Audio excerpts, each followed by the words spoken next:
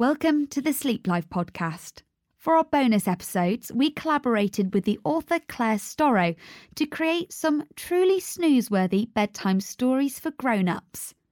Each of our sleep stories has been specifically designed to help you drift off to sleep. We'd love for you to listen to all our episodes, but to get the most out of this sleep story, you'll want to check your device settings so you're not woken up from your well-earned rest. If you're on an iPhone, head to your settings, click on the podcast tab, and then turn off continuous playback.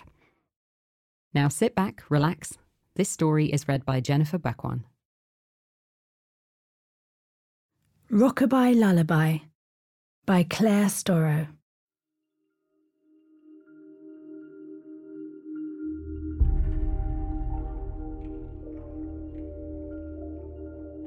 As I fill the kettle at the kitchen sink, I can still see the crescent moon floating in velvety darkness, while the sky to the east is tinged with the lightest pink. When the baby won't settle, I make lemon balm tea. She is strapped to me and swaddled in her little papoose. She won't stir, won't move. As long as I don't set her down, I must keep her close.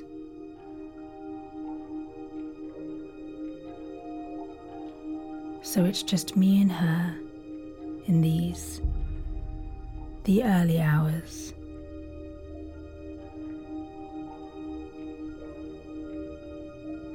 It's a time I've come to treasure despite feeling tired.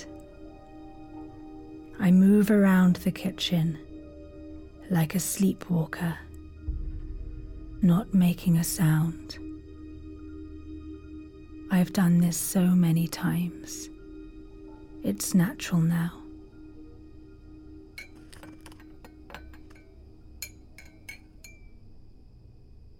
As I measure out the tea leaves into my favourite cup, I pour in the just boiled water and fill it up. One by one, each leaf opens and unfurls, releasing its flavour, while around me, its citrus scent unfurls.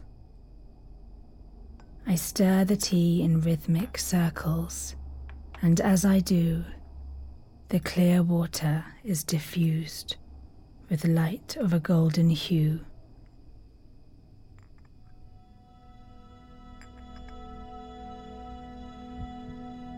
Against me, a tiny being rests with eyes gently closed, and a tiny chest which rises and falls like a metronome. So measured, so regular, so sure.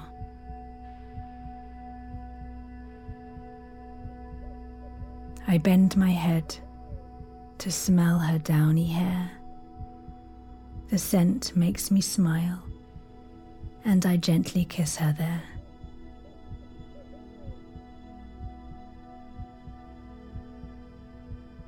I had always wanted a rocking chair,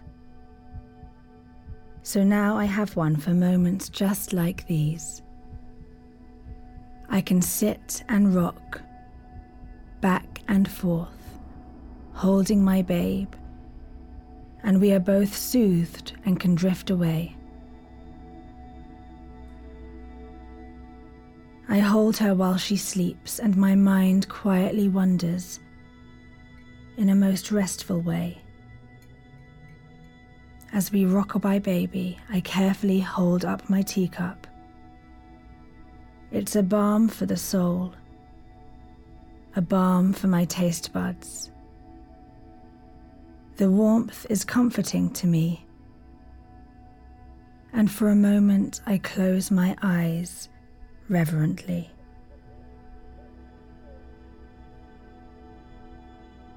I hear an owl hoot. Once, twice, thrice. Through the last of the inky black night, He is returning home to a warm, safe bed, I think in my mind. I pull a knitted blanket closer, around my shoulders, closer around us. Beneath my fingers, the fibers feel soft and rich, woven and woolly, textured and thick.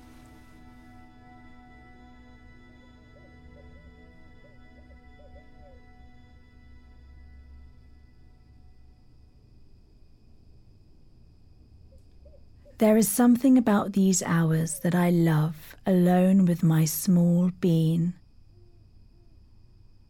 Most people are still tucked up in bed, their bodies unmoving, unseen, dreams like gossamer around their heads.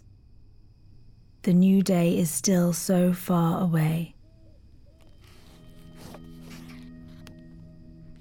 I pick up a book of beloved fairy tales.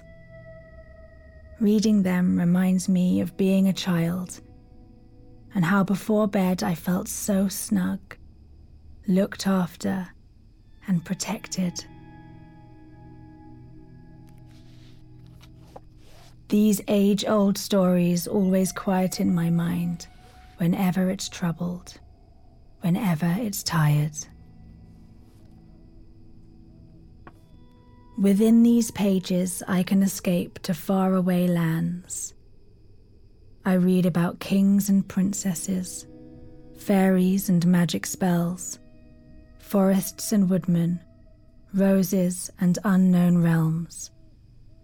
And as I read, my eyelids become heavy. They begin to droop.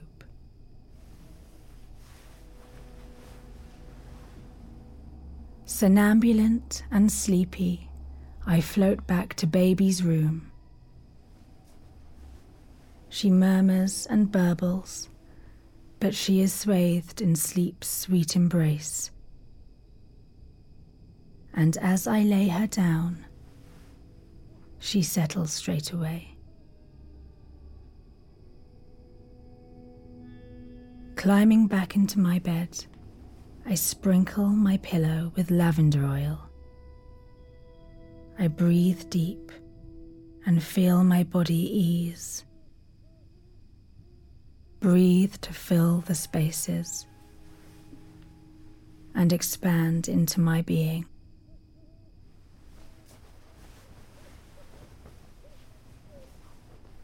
I stretch my legs out languorously and point my toes, making my muscles feel heavy.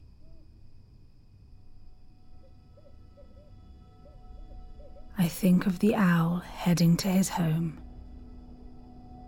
bedding down and getting warm, fluffed up feathers and soft down. I feel myself sink a little deeper as my thought patterns start to blur. They start to merge, becoming amorphous and unreal. They are slowly turning into dreams. Sleep comes, and my body and mind surrender, submitting to something, some place free of thought. Deep,